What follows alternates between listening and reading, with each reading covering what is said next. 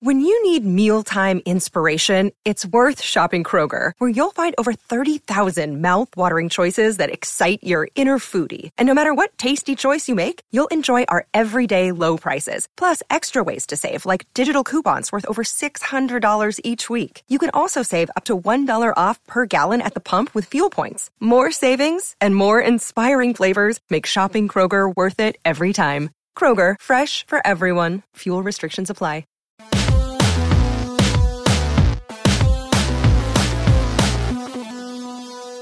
Welcome to Real GM Radio. I am Danny Leroux, your host, and so happy to have you with us for this episode. My guest is Sam Vecenie of The Athletic, college basketball and NBA draft expert, and so appropriately, we focus on the NBA draft. We talk about the fits of the top prospects with their new teams and move down the board and have a really fun conversation. Then towards the end, we get into Sam's favorite and in some cases least favorite picks in kind of each range of the draft, because I'm familiar with the top 10. You know, that's about where I got to in my prep. But so getting a little bit of a primer for those of you who follow teams or follow the league in a way that, you know, knowing who's good, who's intriguing in the 30s and all that is useful. I love the exercise, and I always, of course, love talking to Sam. Episode runs about an hour 20 and is brought to you by betonline.ag. Use the CLNS50 promo code to tell them you came from us, and you get a 50% welcome bonus. Here's the show. Thank you so much for coming on. Danny, it's good to be here. It is Monday in the United States. It is. And I've taken, a nice little break over the last couple of days. It was nice.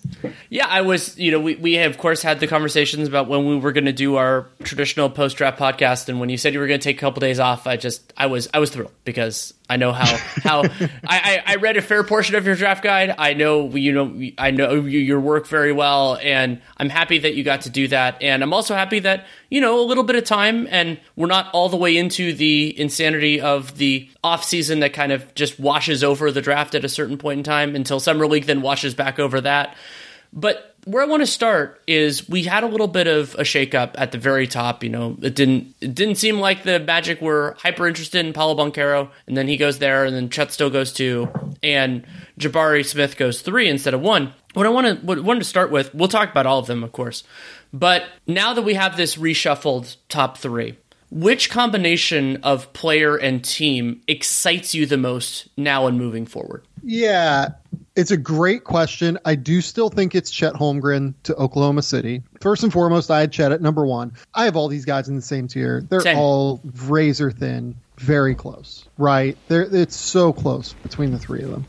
But I still like Chet. I still like Chet just a little bit more, because I don't know that any of these 3 guys, like one of the things you and I talk about all the time is scalability, right? Scalability toward winning situations. And I don't know that any of these 3 guys, to me, necessarily profile as the number 1 option on like a conference finals team or anything like that. But I do think that all 3 of them are interesting number 2s, number 3s, etc. So which of these guys' games is most scalable toward winning situations? To me, it's Chet Holmgren. And it's because he's so good defensively. He's such a good shooter. He's a good passer. He can grab and go. He has the most diverse skill set of the 3.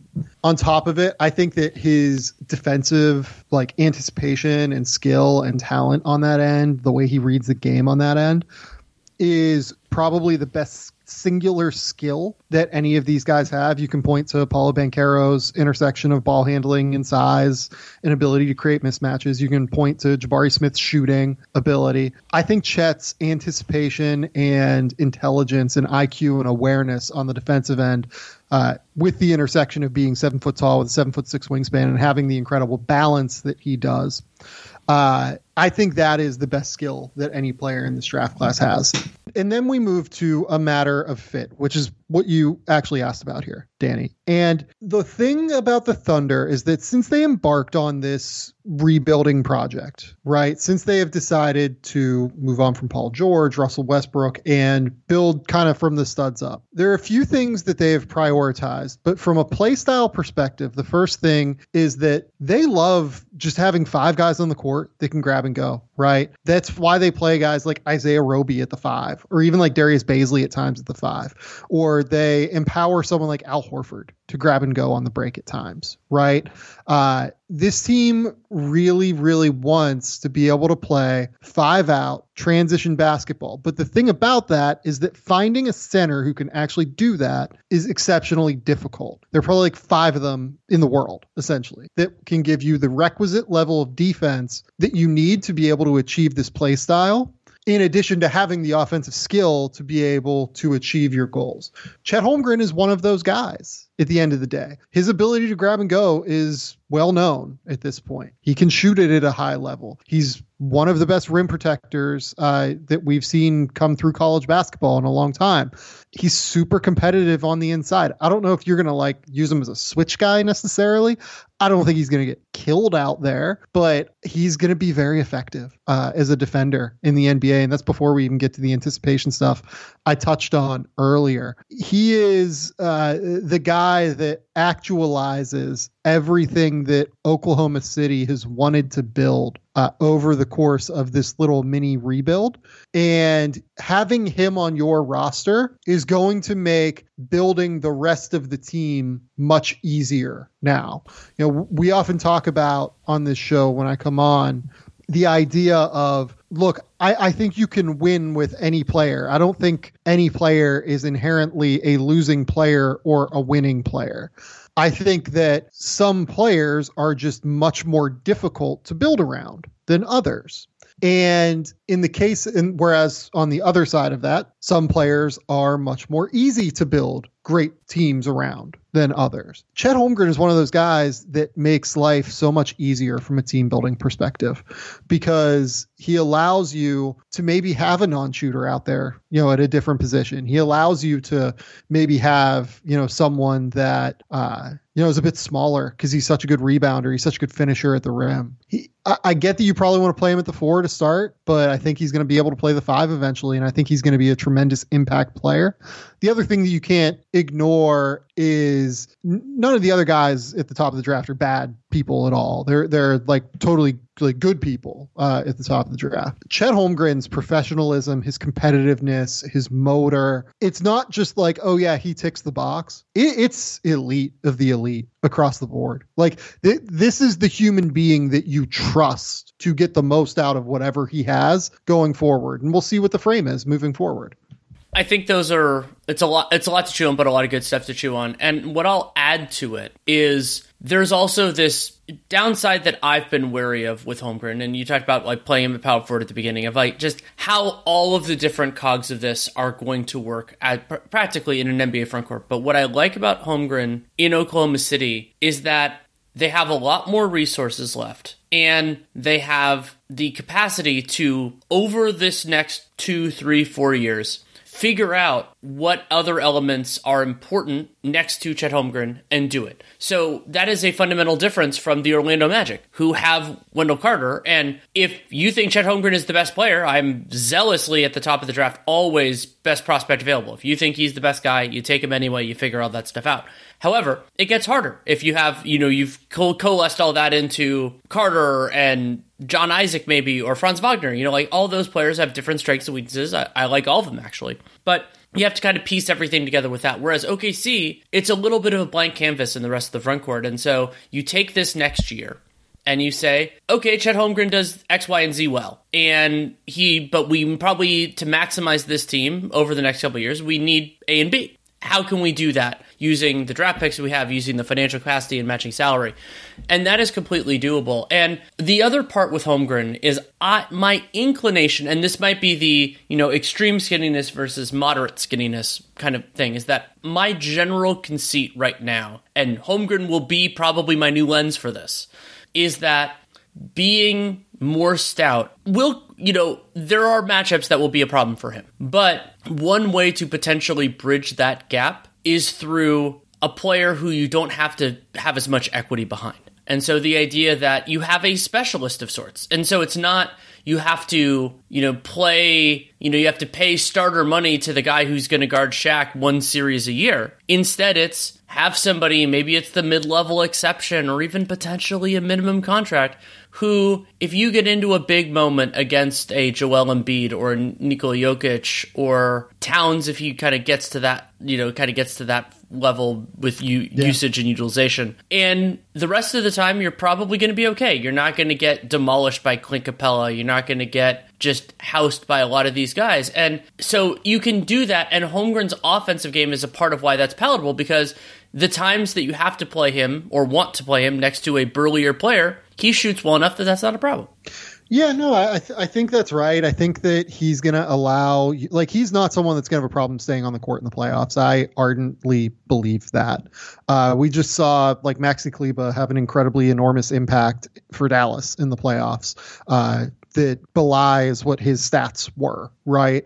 And it's because he allowed the team to go 5 out on offense while just having incredible, intrinsic knowledge of how to defend at a high level, especially within Dallas's scheme. So I think that Chet is just going to be a super, super valuable player. But I think all these guys are good. Like you mentioned, the fact that you think all of these guys are good prospects. I completely agree. Like, I don't like pitting them against one another.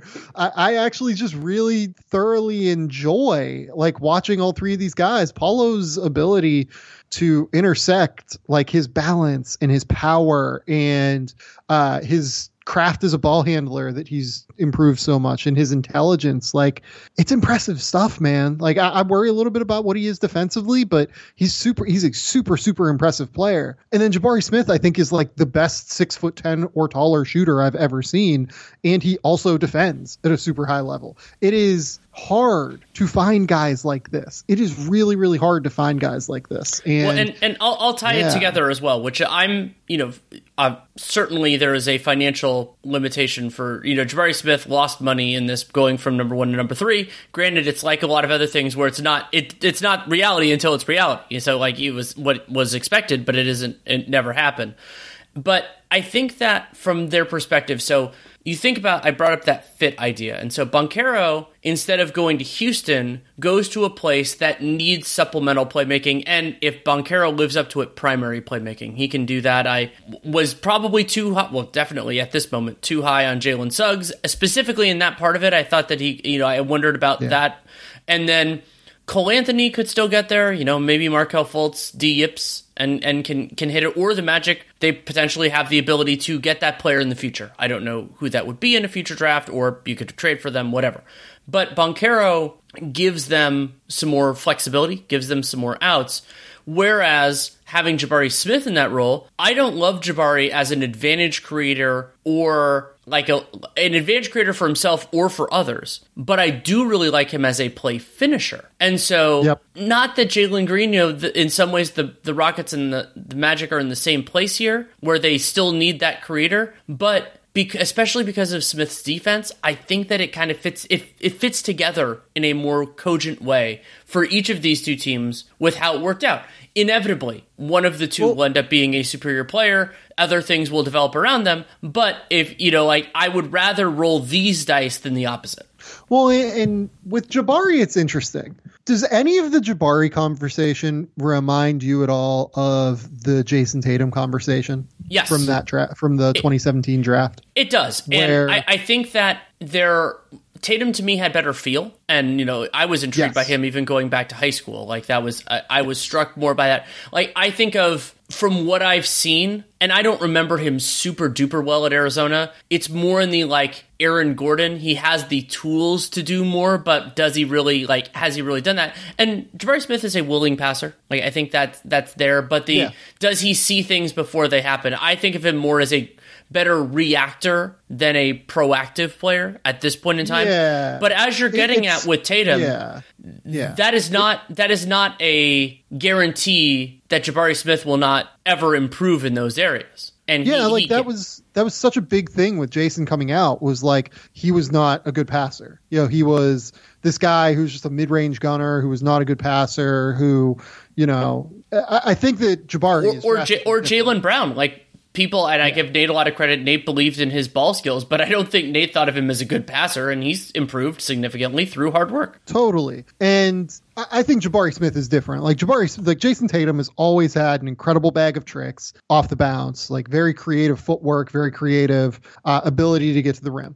Jabari's is almost weirdly more, and again, it's like different from this guy too, because Kawhi is like 6'7" and is a bully who just like powers his way to his spots. But like it almost reminds me more of that, where he can just like kind of get to his spots and then shoot over the top. Right? Like that's his superpower, is just the ability to shoot over the top. And on top of it, he can really realign in midair for someone that is that big. Like he can create his shot. He can have like left foot forward, right foot back. You know, the thing that I've pointed out is I love his like left hand pound dribble move into like a backspin turnaround jumper where he takes off with his left foot in front of his right foot and then like spins and realigns in midair in order to get the alignment he needs to be able to knock down a shot. It's basically unguardable, right, for Jabari Smith, because it's just way too hard to contest a shot from someone with a high release point that's 6'10". I think that like he's his own guy, and like I keep picking and choosing things from the best players like in the NBA, right? And I think that on some level that's like an unfair expectation for the player, but he has little pieces of different things that are there. And the thing is that, you know, Jason Tatum, Kawhi Leonard, all of these guys, Jaylen Brown, all of these guys improved drastically from the time they were drafted, from the time that they're 24, right? Will Jabari Smith do that? I don't know. I mean, like, I know what people say about the kid. He's a great worker.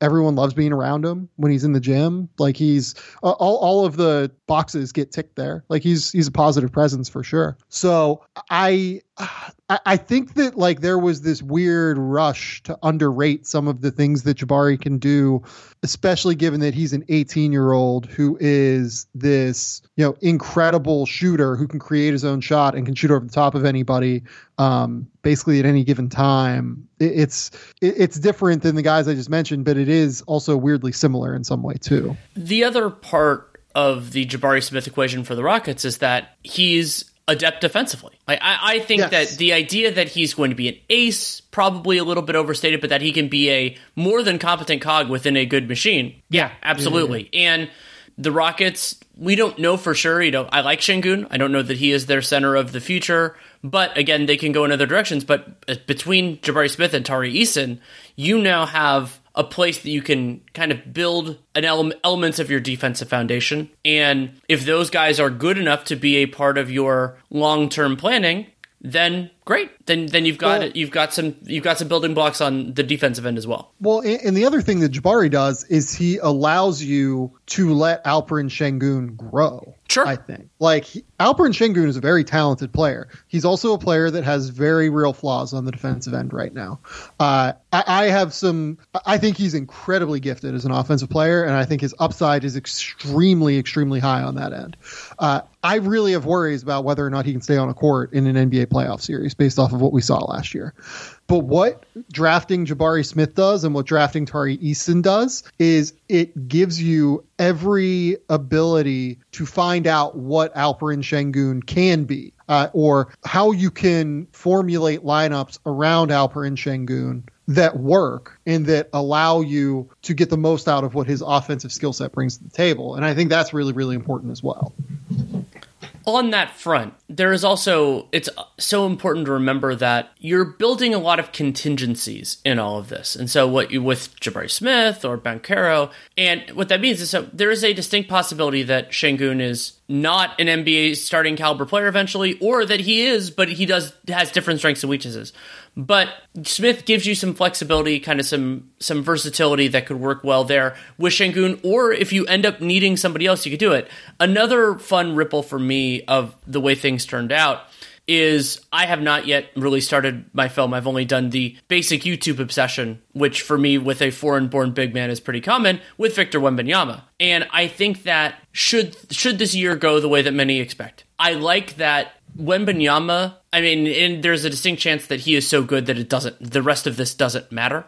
But I think there's kind of a slot open for him on a lot of the teams that I expect to be the worst in the league next year. So depending on how the lottery turns out, if the Rockets win the lottery, Jabari Smith next to Wembanyama, sure, sign me up. Chet, sure, sign me up. Banchero, I mean, then Wendell Carter's getting lost in the shuffle a little bit. That's okay. And other teams that could fall in, like, as much as center is a position that has fallen in hard times just because the league doesn't value it as much, this draft having 3 guys who you can argue are natural 4s, and then you think about kind of some of the other teams that could potentially be in that mix, like theoretically the Pistons, even though they got Jalen Duren, like that is such a fun wrinkle that there's no one that I see as like, you know, kind of having the best lottery odds, knowing what we know right now, that would cause a real problem. And I mean, honestly, like this goes back to your idea too about you just take the best guy at the end of the day.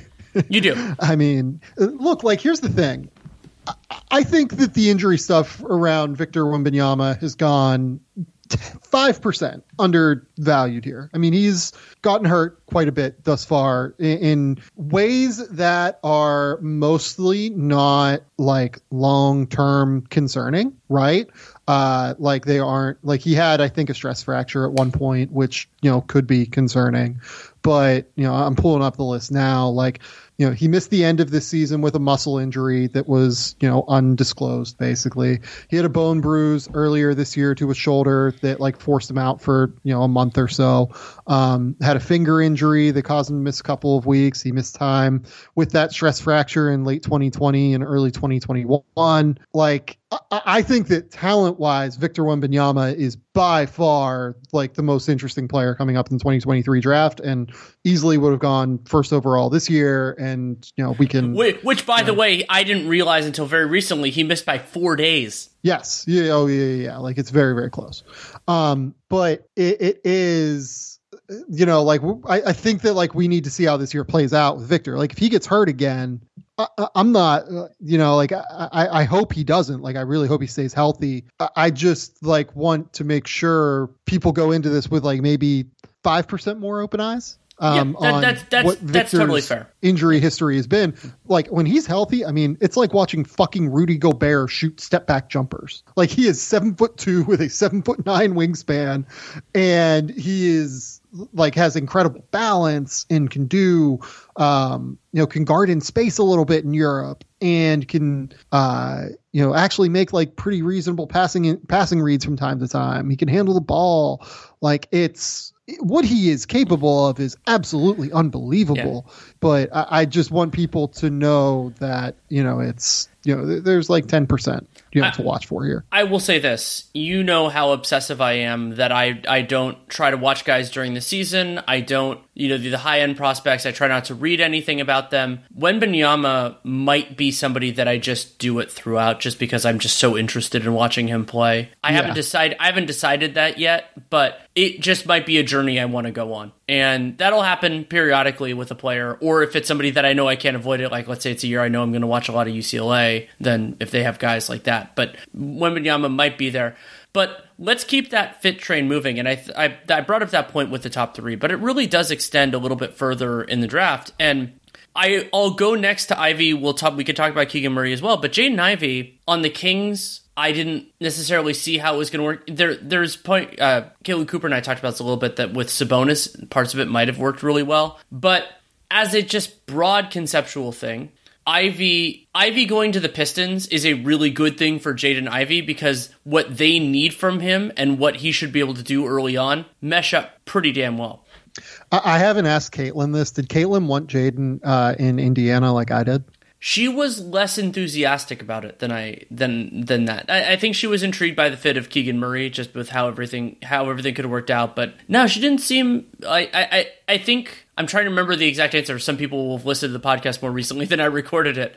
But yeah. I will say I don't think she was willing to give up what it would have taken to get to 4. Yeah, I was like all in on it. Like I would have absolutely unequivocally done it. I get her point though. Like I do. And Caitlin, I think, is generally smarter than I am. So I tend to just believe what she's saying most of the time and take it as gospel. And I think everyone else should as well.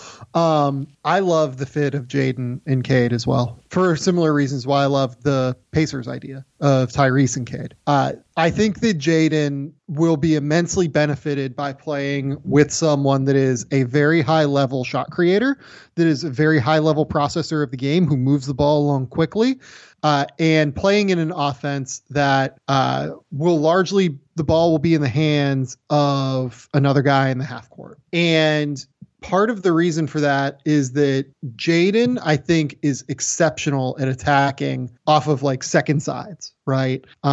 Purdue played him off the ball a little bit, obviously very post-oriented offense. But what I'm envisioning is just this idea of like, okay, Cade brings the ball up, runs primary action, collapses the defense a bit, reverses it to the second side of the court where Jaden's sitting on the wing, or kicks it out. It's going to be fucking impossible to guard that guy like when he's ready to get downhill off of a closeout. Like you just can't stay in front of him. He's so fast. Like his first step in college, there are times where there are good defenders like Ohio State's Jamari Wheeler. Like they'll be in good guarding position at the point of attack. They will be defending him the way that their coach has decided to defend Jaden. And he'll just run right around them. Like he will just run around them. Forget even first, like a move, like a setup move, a counter. He will just go, no, I'm just going to blow by you at this point. And if he gets any sort of advantage in the open spaces that the NBA creates, it's curtains. He is so good as a downhill athlete that it is unbelievable. And out in transition, obviously, I think Detroit needed another weapon out in transition to, just kind of make up for, they don't want to have to play slow down, knock down, drag him out basketball all the time with Cade and with Saddiq Bey, who's not a great athlete, Isaiah Stewart, not a great athlete. Now they have Jalen Duren, who's a great athlete for a center, but still 6'11" guy with a 250-pound frame. Like, well, and on that front, Jaden's going to push the tempo is my point. Yeah, exactly. He's really going to help in that regard. For sure. And what I was thinking about there, I brought this point up a few weeks ago in terms of the Mavericks. And Luka, love him to death. It appears, even without Rick Carlisle, that an element of him offensively is that he doesn't really push the ball down the other team's throat. And he's a great player without it. Cunningham, the Pistons played at basically the same proportion of their half-court possessions with and without him, but pairing Cunningham with somebody who simultaneously has the burst to do that transition effort, but also with a smaller role relative to what he had at Purdue, could really have some enthusiasm for it, could work out really well, where if you're Jalen Duren or power forward X, and you grab the rebound, whether he's streaking out or whether you're just looking, maybe you look for Jaden Ivey first in some of those circumstances. Cade can take a little bit of that off, and you push it, and you have to calibrate with Ivey that if a good shot isn't there, you just don't take it. But he's a smart enough player. I'm not particularly concerned about that. He did get tunnel vision at some times, but generally not too bad. And then if you need to get back into the Cade weak side, second side action, all that type of stuff, you can do it. And I brought up that it would be a dream for Dallas to have a player like that. Still true. Yeah. And maybe Ivey can do that. So you're thinking about the offense as a cohesive whole that has these different constituent elements. And one of them could be Ivy field transition at certain times. Yeah. Also, while we're talking here, O'Neal Cruz just hit a 110-mile-an-hour home run for the Pirates. And do you know who O'Neal Cruz is yet, Danny? No. He is a 6'7" shortstop for the Pirates. Oh, yeah, they're playing. The Pirates are the team that's playing like a tall shortstop and a short first baseman, right? Yeah, it's amazing. It's the best. But O'Neal Cruz is a 6'7" shortstop who has like 5 of the hardest hit balls in Major League Baseball this year. He just hit an absolute like fucking seed off of this guy for the Nationals that just went 400 feet. These are the things I care about now that I am out of draft world, and it's beautiful and it's lovely, and I'm so excited. I want to transition to something though about the Pistons as well. Jalen Duren, what do you think of Jalen Duren? Did you guys get a chance to watch tape on him? We did not. And it was unfortunate. I liked some of it because I saw Duren. I watched the game live. I didn't watch it for scouting when they played Gonzaga. And I thought that Duren, he did really impress me in some of those moments. He is one of the players I will most intently watch during Summer League. But I have liked what I've seen so far, but I haven't seen enough to make any definitive pronouncements. So regardless of what you think of Jalen Duren, it's very clear the Pistons had a very high grade on him, right? I think that they had him. Look, I don't know this. Like this does not come from inside info. Like it comes from talking to people, let's say. So there is like a number of things, but I haven't confirmed this. Like don't aggregate this, aggregators, right? I would venture that they had him below the top three. They had him below Keegan Murray and Ben Mathurin, and that was it, basically. Or the top four, Keegan Murray and Ben Mathurin, and that's it. So essentially what the Pistons did was, what was the talk of what they wanted in the Jeremy Grant deal? The talk was they wanted the number 7 overall pick, right? The Detroit Pistons or the Portland Trailblazers had no interest in that, right? Like they just didn't want him. They just didn't want to do that deal, and they shouldn't have wanted to do that deal. I don't think Jeremy Grant is worth the number 7 overall pick. But by essentially acquiring that pick from Portland and then rerouting that 2025 Bucks pick they acquired from Portland to New York, the Pistons basically went out and acquired the same guy that they would have taken at number 7, I would guess, in Jalen Duren, with the same asset that they got in the deal for Jeremy Grant. Plus they picked up pick capital. They moved up from 46 to 36. They got a couple other second round picks. And all they had to do was take on Kemba Walker in this move. Can we just note how good this was from Troy Weaver? Like the difference between pick number 7 and pick number 13, right, which is what they got here, it is only a different pick if you're going to take a different player. Essentially, I think this was a real masterful move here from Troy Weaver. I had Jalen Duren at 13. I had him more in the vein of where they took him here. But even if you don't have quite the same grade on Jalen Duren as, what Troy Weaver did, at the end of the day, he absolutely maneuvered around to get the player that was highest on his board, which at the end of the day, I think that's all you can do. You trust your scouting eye, you trust your evaluations, and you maneuver around the board in a way to acquire the players you want using the assets that you want. I think this was absolutely outstanding from Troy Weaver on draft night at the end of the day. I think he did a great job.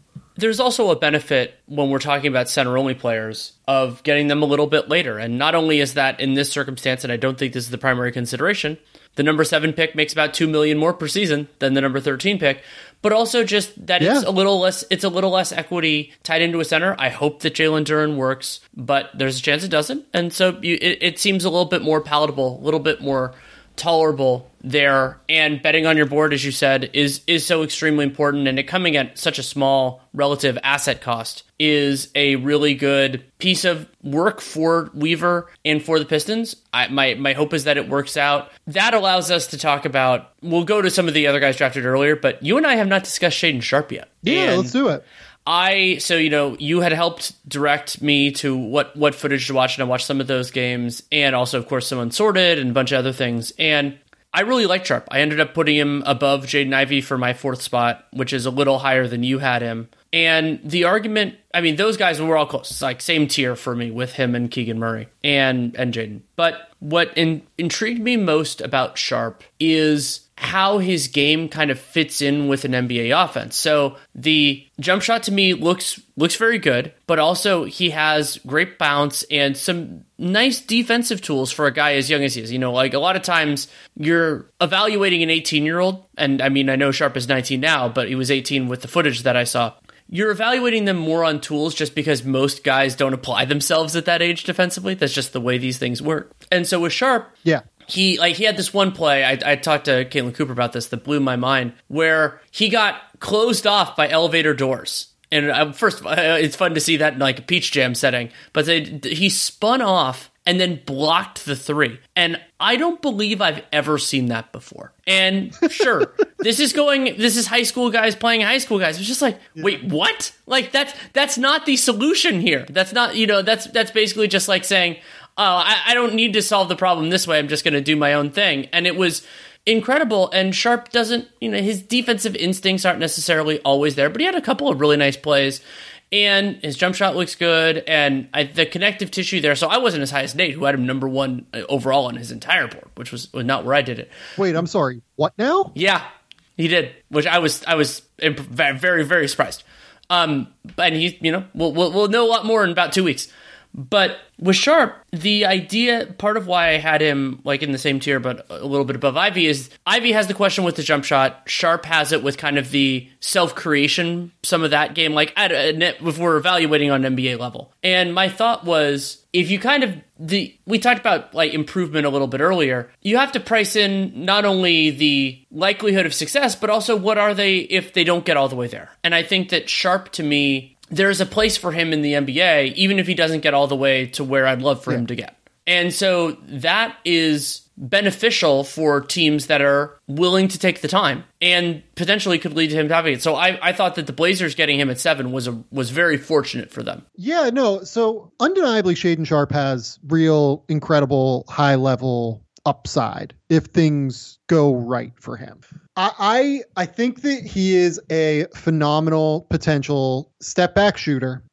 He is a terrific asset out in transition. And look, I think that your point about what is it if it doesn't go well, right? I think that if it doesn't go well, he is probably something approximating Terrence Ross, right? Like something I'd say Terrence Ross, who's better at defense. Interesting. Okay. I'm a little bit less sold on his weirdly on-ball defense. I'm thinking. I mean, he's a 2 guard. He's probably going to be more off-ball than on-ball. I agree with you. The on-ball stuff was a little bit wonky at times. Yeah, and I think that part of it is that I actually don't love his first step. Same. I think that's why I had him in second tier, not first tier. Was I didn't think he had a great first step or a great shake. Yeah, I don't think he has phenomenal shake. I think he has good footwork and good balance getting back to his step back. I don't think he has great just overall shake as a ball handler. I think that I worry just a little bit about what it looks like separating. Like, I think that the line between Anthony Edwards and Terrence Ross is thinner, and we've talked about this before. Like, it's thinner than what people think it is, right? Anthony Edwards is going to be an all-NBA player, and Terrence Ross is going to be, a career 6th man who probably tops out, finishing like 5th in 6th man of the year voting, right? So, like, it's hard. So the things I like about Shaedon are obviously the explosiveness as an athlete, obviously his balance, his ability to get to his step back. I like that he can get to his step back already as a teenager going to his right and to his left. And I think he can make them in both situations. I'm a little bit lower on the defense than I think you are. I saw a lot of disinterest, and he has some good instinctual stuff. Like you mentioned that elevator doors play. He made, a few pretty high level rotations to block shots, I thought, over the course of his, AAU career, high school career. I worry a little bit about what it looks like on the ball, and I worry about him separating in the half court against good defenders that will make him. I worry about the same things. Yeah. And if that's the case, I do think that Jaden Ivey is going to have an easier time separating. I think that, it's hard. I mean, like, part of me regrets having him below Keegan Murray on my board. I had Keegan at 8. Like, him versus Dyson Daniels is interesting to me because they're just so drastically different. And again, it like refers to scalability on some level, right? And I had Sohan ahead of him as well. I'm just like fucking all in on Jeremy Sohan at this point, and we can talk about him later. I ended up with Shaedon at 9 because I think I'm a little bit lower on the athletic tools. I do think that his deceleration is very impressive. Like his ability to stop, maintain balance, and then restart. The restart isn't great. Like his ability to stop, pull up, shoot, and elevate in the shot, I think is impressive. I think that where he loses me maybe a little bit is in the ability to restart after decelerating. And I worry about how that looks in terms of like him getting to the rim and like drawing fouls and everything. I'm like, I don't know. I just have a lot of concerns, I guess, in terms of the way that the entire thing works. And on top of it, like, we've just never seen him in terms of a role that is scalable in any way beyond being a star. He needs to have the ball in his hands, or he doesn't need to, but the only sample we've seen is with him with the ball in his hands thus far. And I don't know how he moves off the ball. I don't know how he reads and reacts and processes the game, because he is always the one that has been dictating things, right? So I think it's very complicated. I think it's very, very complicated with Shaedon. Very if you want to have him at 4, I'll be honest, I think 1 is like kind of fucking crazy, but I think that like if you have him at 3 or 4, I would get it a little bit more. I'm intrigued. Yeah, and Shaedon, it's also in some ways for me, it's real. And also for some ways for me, that's also a statement about kind of, I think I'm a little lower on Ivy and Keegan Murray than some were, where for me, they're good complementary pieces that I don't see as having like superstar potential. And that's a good place to be. And so, but so then you have somebody in there who might have different juice on ball, but also kind of has some of these other pieces. And you're right about we haven't really seen that catch and shoot jump shot. I mean, the mechanics and the few that we got to see were totally fine. Like it wasn't like Bennedict Mathurin has better there, but I just didn't like the on ball game quite as much for Ben Mathurin. So I totally see that, and I don't want to put too much heat on Summer League and preseason, but I feel like I will have, just because the sample size for Shaedon Sharpe, assuming hopefully he can be healthy for those times, is going to be actually relatively equal to what we've seen from him that last year of EYBL. Like, we are building the data set more with him than most players this time. Now, we have had other ones, like whether it was Enes Kanter, who did play in college, or James Wiseman, who had his various issues where he only played a teeny bit. Like, it is a different circumstance. But, I liked what I saw. That's all you can really work with there. Plenty more with Sam Vecenie, but first a message from BetOnline. Our partners at BetOnline continue to be the #1 source for all your betting needs and sports information. Find all the latest odds, news, and sports developments, including Major League Baseball scores, all the latest fighting news, and even next season's early NFL futures. BetOnline is your continued source for all your sports wagering information, from live betting to playoffs, esports, and more.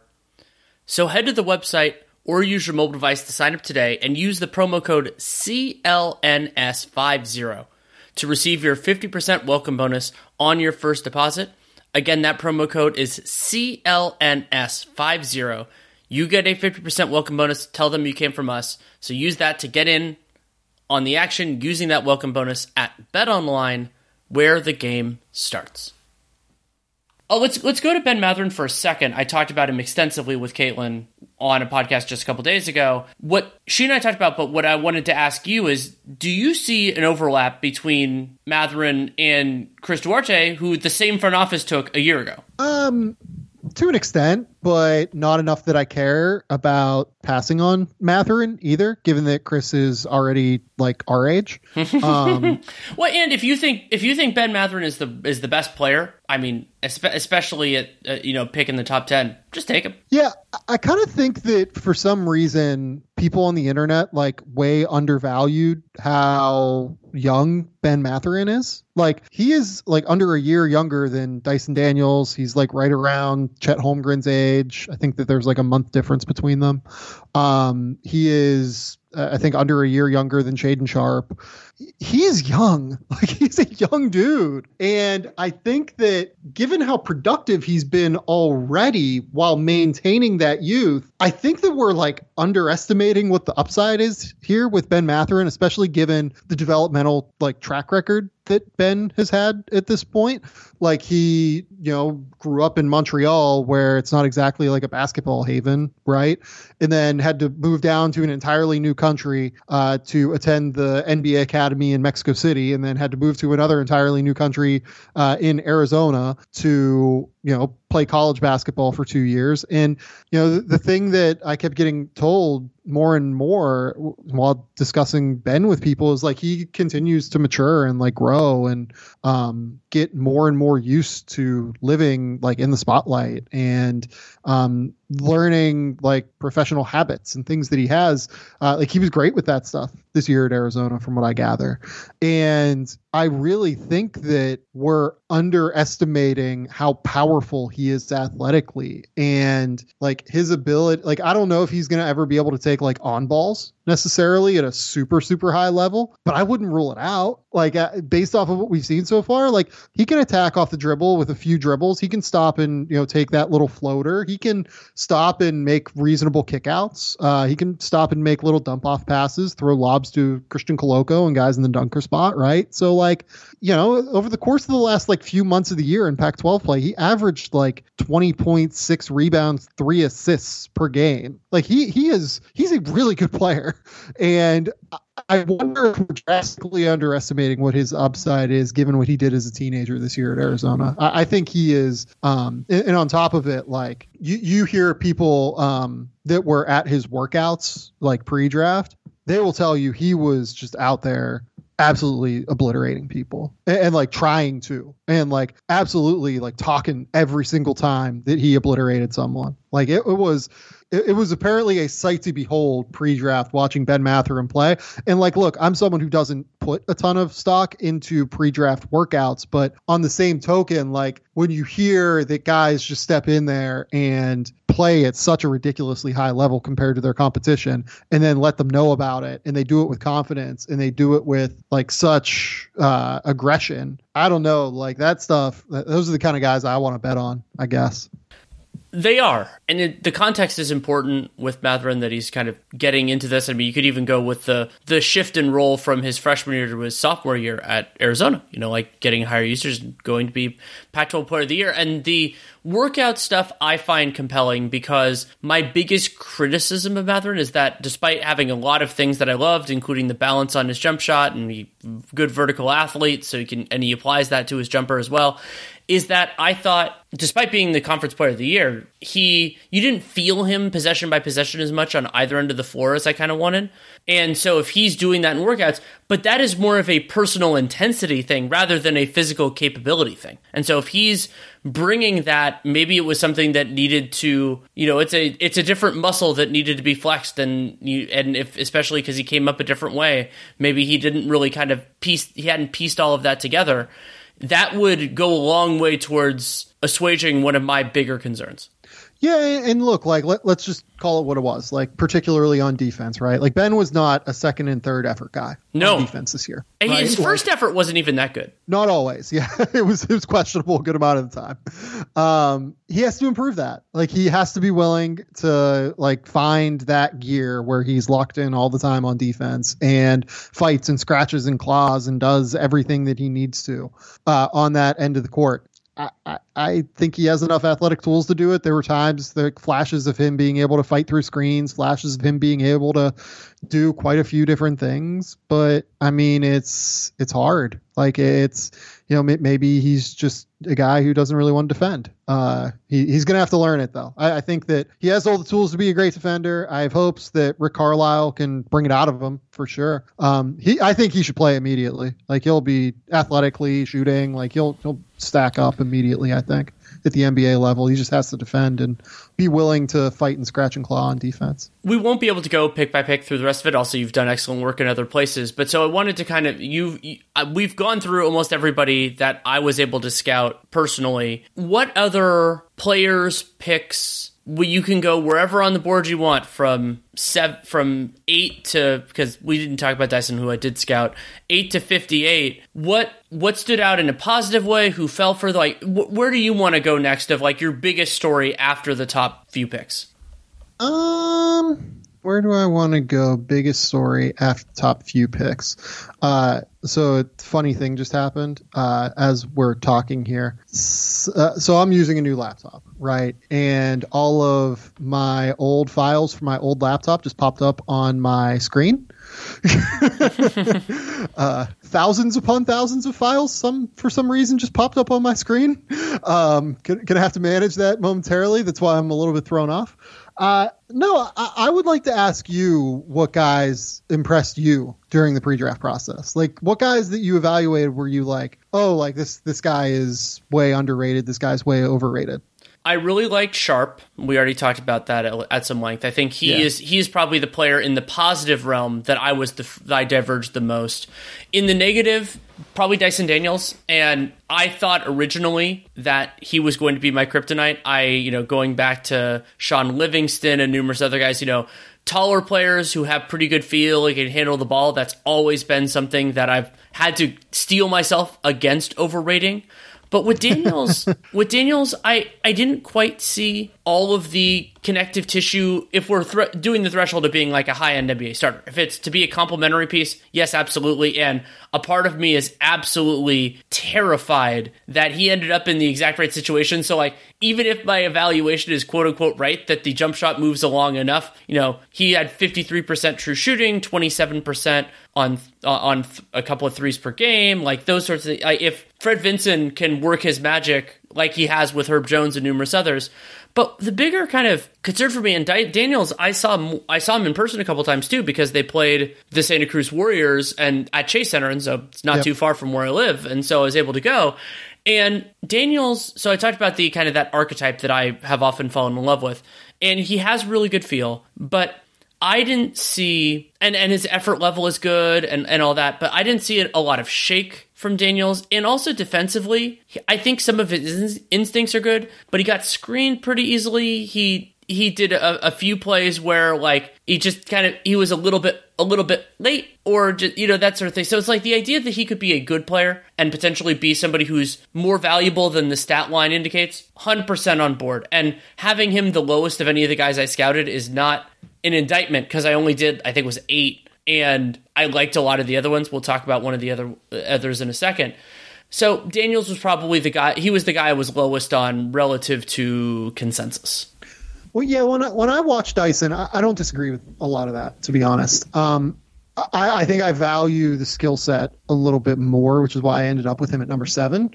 But it was almost like watching, look, you went to UCLA, you watched the Lonzo Ball year extensively, right? It was almost like watching Lonzo Ball if he had been like confined and like had the skill set of a typical like Villanova guard. You know what I mean? Like he's like constantly making the right decision. He's driving to a jump stop. He's playing pretty square. He's playing pretty on balance. Like trying to get to that jump stop floater game all the time. I think he's headmanning, passing the ball. Like it's so. I think all that's fair. It's a lot of that. But I think there are two different things wrinkles that gave me concern with Daniels on that kind of within that vein, which I think there's a lot of truth to that. One is, are you going to guard him when he doesn't have the ball? And that's going to depend on where this jump shot goes, especially kind of shoot. And the second one is he good enough on ball that all of that stuff actually works? And that was the, so the guy that I'll defer to, and they're not the same physical build, is Killian Hayes. And like Killian Hayes, to me, I didn't think that he was going to lose players that often, and he still has a long time to go. I'm not going to write off somebody in their early 20s ever. But that was, that was part of why I didn't fully trust his offensive game. There's a little bit of that in Dyson Daniels too, where it's like, if I don't have a theory of the case like I do for Jaden Ivey, where I can see it kind of working, I just mentally downgrade them a little bit, because I think there might be something else that I'm kind of not articulating in my analysis that I see. You know what I mean? Yeah, I think the difference between Dyson and Killian is that Dyson is more amenable to playing off the ball, whereas Killian was more of like a dribble the ball around 45 times and then try to make something happen, and didn't really work all that well off the ball. Dyson is constantly trying to move the ball. Like, I think that the difference between those two is processing speed, right? Like, for instance, like I just referred to a minute ago, I bought this new Mac, right? It has like an M1 Pro chip processor. That processor is faster than my old Mac, which had like an i7 core or whatever.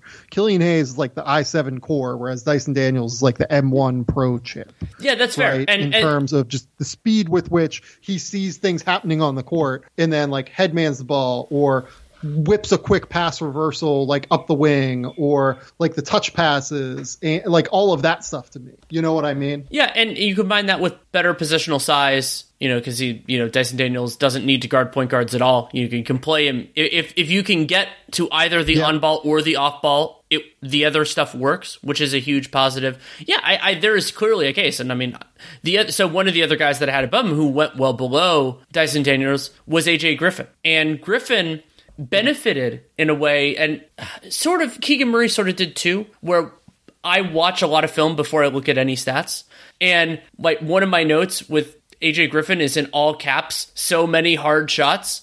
And then when I found out that he shot 63% true shooting, 45% from 3, 55% for 2. You're like, well, damn. Like, he took a lot of hard shots, but they went in at a high rate. He has this weird lower body on his jump shot, and that could create some problems, but the upper body mechanics are pretty good, and it's gone in from what I know it went in college, but I believe from what I've heard that it went in high school as well. And so, yeah, have you heard Matt Penny's comparison for AJ Griffin's lower body with his jumper? No, it's like Jeff Bagwell's. I love that for a shooter. Yes, and I'll run by you. The guy. So I think you were scouting then. I'm older than you, so I think about this way as.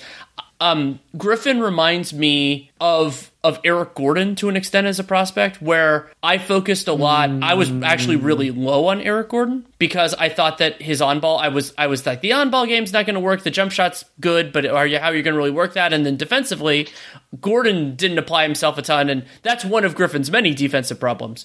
But I've grown, thanks to, incidentally, Eric Gordon and those Rockets teams, to greater appreciate strength-based defenders on the perimeter. You can't use that in all the time, and sometimes it just doesn't work. But it could, and it's not going to work on the Hawks.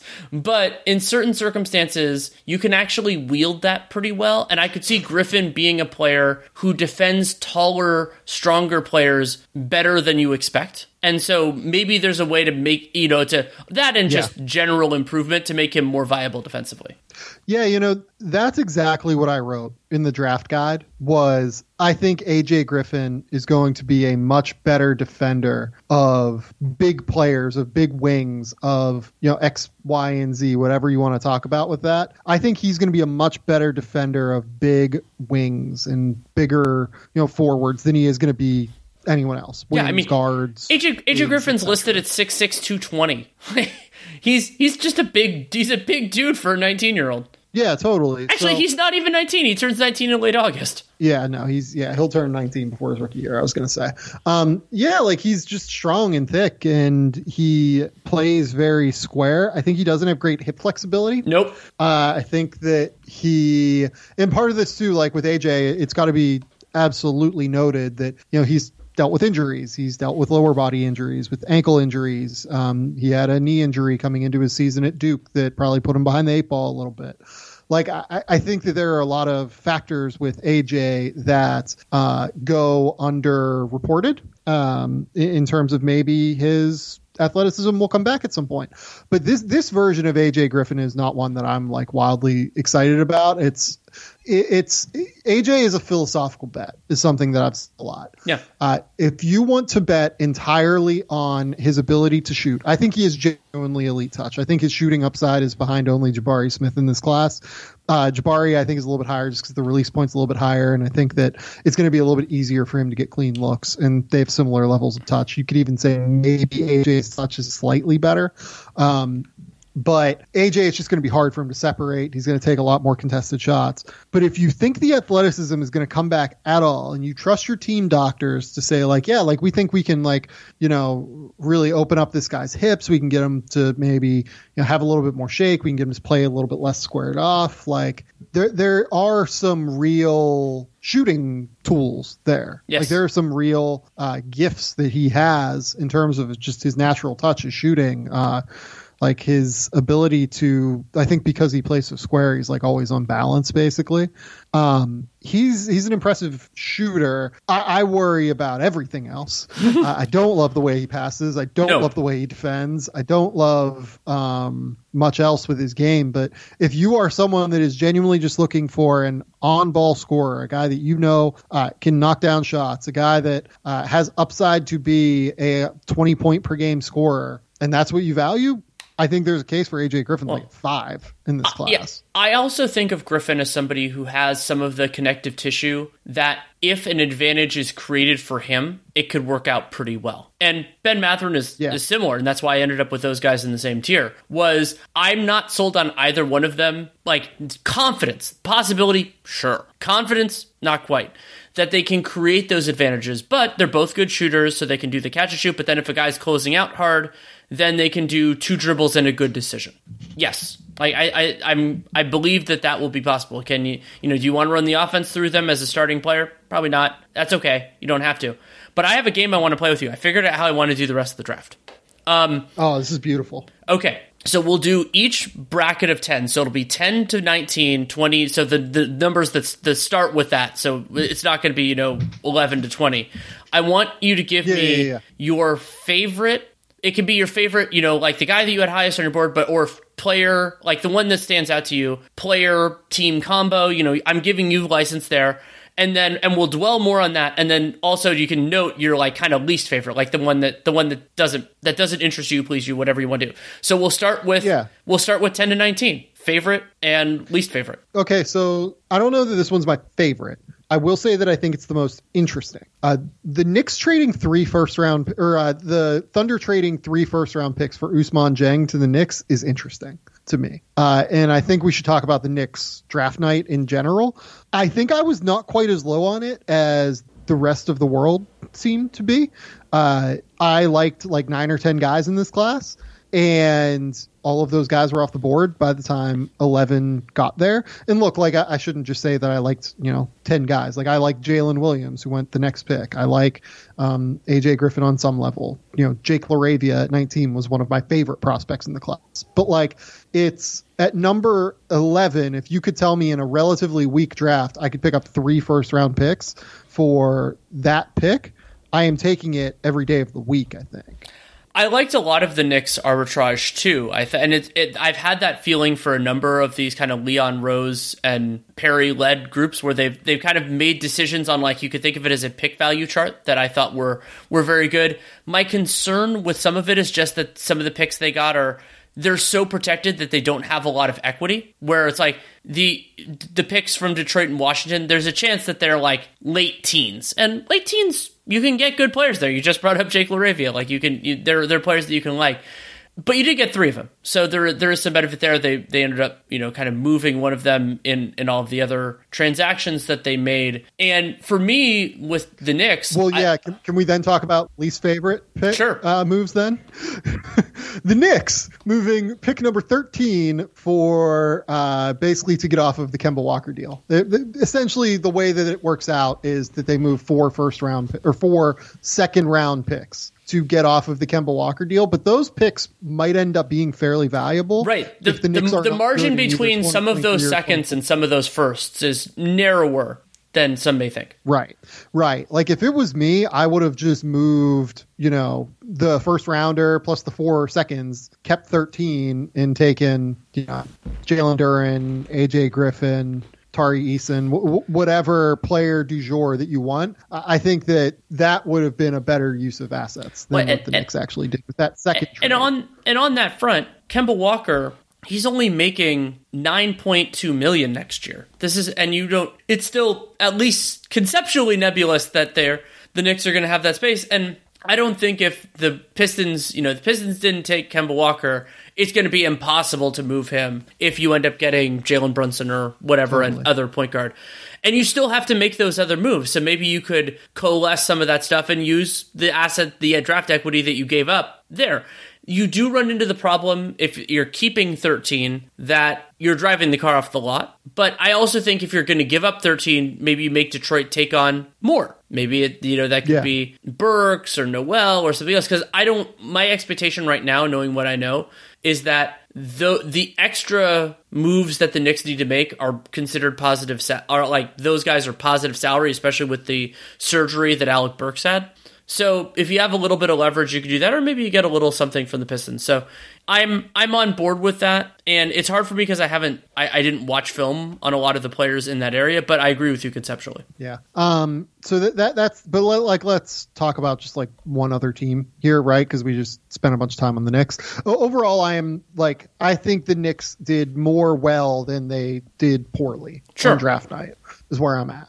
Because I loved the Dieng deal a bit more than what many did. We talked about the AJ Griffin deal. I really like Tari Eason's game. I had him at number, I think, 12 on my board.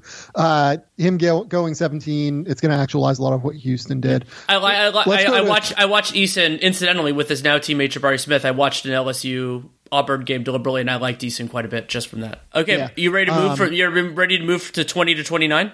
Yeah, so some interesting ones here. In terms of value, my favorite was Ty Washington to Houston, but we talked a lot about Houston already.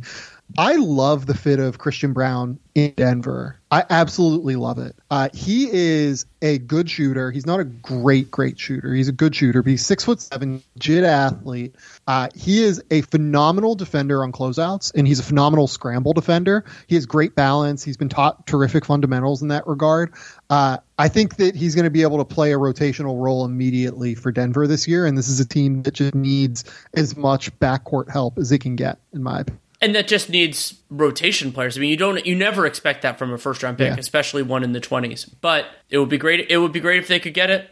I want to ask you briefly, I don't know if this is going to be your pick, about the Spurs loading up on, seems like 2-guard primary guys. And I mean, Primo last year, then you could add in Malachi Branham this year, and they had and Blake Wesley. So they took Blake Wesley, yeah, and so we don't need to get into those guys too much as prospects. Do you think any of them can slide to the 3? And do you think that there's enough overall kind of like it's enough? Because you and I have talked so much about wings, but I always think of that as more like 2-3-4 or 3-4 more than 2 only. But maybe Branham, you think that he can defend 3s, or same thing with Blake Wesley. Well, the problem with Malachi is he can't defend anyone right now. Maybe at some point he'll be able to defend 3s once he gets stronger, but like he's not super strong through his lower half at the moment. Yeah, I think it's fine. Like the thing with both of these guys is that Blake Wesley is someone that has a questionable shot. The Spurs have had really good success with guys that have had his issues before.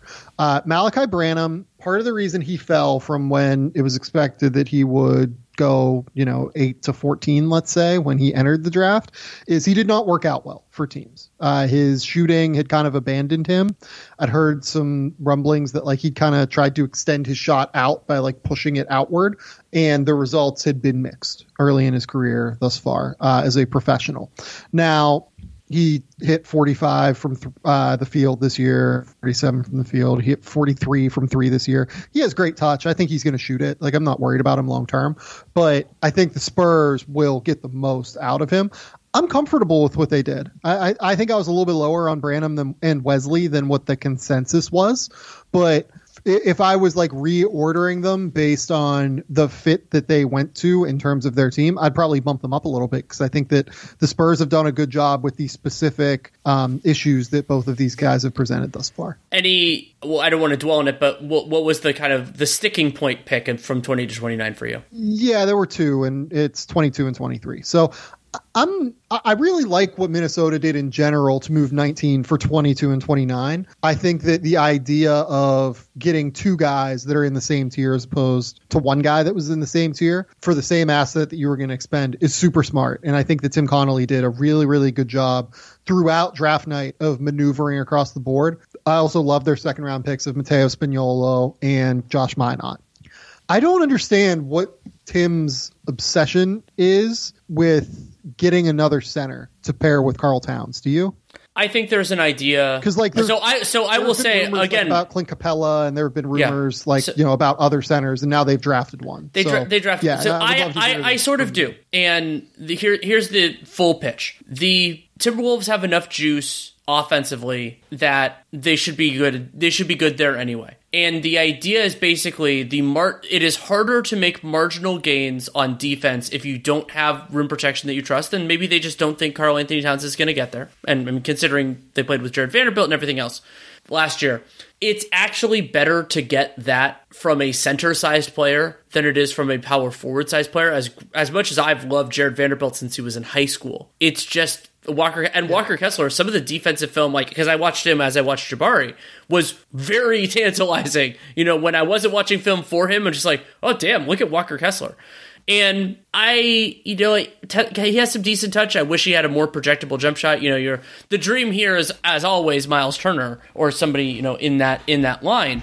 But the sales pitch is, if you need to devote a single player to getting let's say the dream here is your defense being 15th or crossing your fingers 10th, then the easiest way to do that with Towns and Edwards as focal points is not with a wing. It's not with a power forward. It's with the center. Okay. Yeah, I buy it more now. I think that's a reasonable one. The one that I'm confused about is David Roddy, though, at 23. I actually do buy Roddy offensively. Like, I think he can shoot. I think that he has really good feel. I think that he has a chance to make it work on that end. I have no idea who he guards. And for Memphis to move off of DeAnthony Melton in order to acquire David Roddy is something that I was a little bit confused about at the end of the day. Yeah, that makes some sense to me. I will have further thoughts later. Let's go 31 to... And for what it's worth, I just to reference, like, I had David Roddy at like 62. Ooh, wow. Yeah, but look, like, Memphis sticks to their board. I think that it's funny because Memphis in general has a very similar thought process to me in the draft. Like, they loved Xavier Tillman, they loved Brandon Clark, they really liked Jaren Jackson, like they liked Jake LaRavia, obviously, who they traded up for, who I have been talking about the entire year. They liked Zaire Williams. I loved that fit for them last year. But when they go off board, they really fucking go off board. Yeah. So let's go 30 to 39. 30 to 39. Yeah, let's talk Jaden Hardy. Jaden Hardy is the only guy I think, like, in my top 23 maybe that didn't go in the first round. I think that his last month and a half of his season with the Ignite was very good. And I think that people kind of written him off already because the first 3 months were so bad. And I think that he showed real, genuine growth throughout the course of his time with the Ignite. And I think that he presents a really interesting potential insurance policy for them on Jalen Brunson. He is a legit combo guard who can score at a high level. He has to defend. Like, I don't like him at all on defense right now, but I do think that his craft, his handle, I think playing next to Luka will help because he won't have the ball in his hands as much. He'll be just told, hey, go get buckets. I thought that the Ignite were much better when Dyson Daniels ran the show last year than when Jaden Hardy was tasked with having the ball in his hands. I think that when Hardy is asked to and when his mind is dictated toward passing, I think he's a much better passer and playmaker. I liked the Jaden Hardy pick quite a bit for Dallas. As somebody who was more familiar with him as a highly regarded high school player and then saw him that little bit in the Ignite, I was surprised Hardy fell as far as he did. And I have this general concept that if somebody's a very highly regarded high school player, now that high school is pretty well scouted and evaluated, I would roll the dice on those players in the late first, I think, more often. And if there are specific issues, like this is actually a parallel with Patrick Baldwin, somebody who I also did, the years that we didn't get to go to the Hoop Summit and stuff, that really sucks because I would have had much more definitive feelings on some of these players, but we don't instead. But yeah, that's interesting with him. Any briefly on the negative side? I have no idea. I don't understand the Khalifa Diop thing. I don't understand why he's someone that people wanted to invest in. Okay. 40 to 49. Like I had him like in the late 60s, basically. Okay. I just didn't really understand it. I like focusing more on the positive than the negative, so we'll leave it at that. Yeah, like it's fine. Look, like EJ Liddell is interesting. EJ Liddell's like a great guy to get at 41. I almost think that these picks are a little bit more interesting to discuss, though, in the terms of like, what does it say about certain organizations? Like Memphis taking Vince Williams is like the most Memphis pick in the world to me. I liked Vince. I think I had him as like one of my priority two-ways. I would imagine he's probably going to be on two-way for Memphis. And because he was a 4-year senior. 4-year senior, great shooter, great statistical numbers in terms of block and steal rate. I don't think his footwork is all that great. I think he's going to struggle to defend perimeter players a little bit more than what people think in the NBA, or at least than what his proponents think. But he is really tough. He's really long. He's 6'6" with a 7-foot wingspan, and he can shoot. So that's good enough. And he guards up the lineup pretty well. It wouldn't surprise me if he ends up being something. I liked Vince quite a bit. I liked Ryan Rollins for the Warriors. I had Rollins at like 32 on my board. It really fits in terms of creative mindset, and what he needs to do is really shoot the ball. And Golden State will actualize him as a shooter at some point, I think. I didn't really dislike any of the picks in this range either. Nice. I guess I'll say. Like, excellent. Whatever. You're at like. Did I have a high grade on Moussa Diabate? I did not. But like, you're taking a flyer in the second round on what will likely be two ways. So do you want to give the 1-sentence sales pitch for Josh Minot because John Hollinger isn't here? Oh my God. I've been surrounded this year by Josh Minot stands between Hollinger and Matt Penny. It's been crazy. Yeah. Minot's a great athlete, 6'8", makes things happen out on the court. I think he's a project offensively in a real way that, I don't think anyone will guard him in the NBA right now, but I get it based off of defensive tools for sure. Then let's do only the positive, 50 to 58.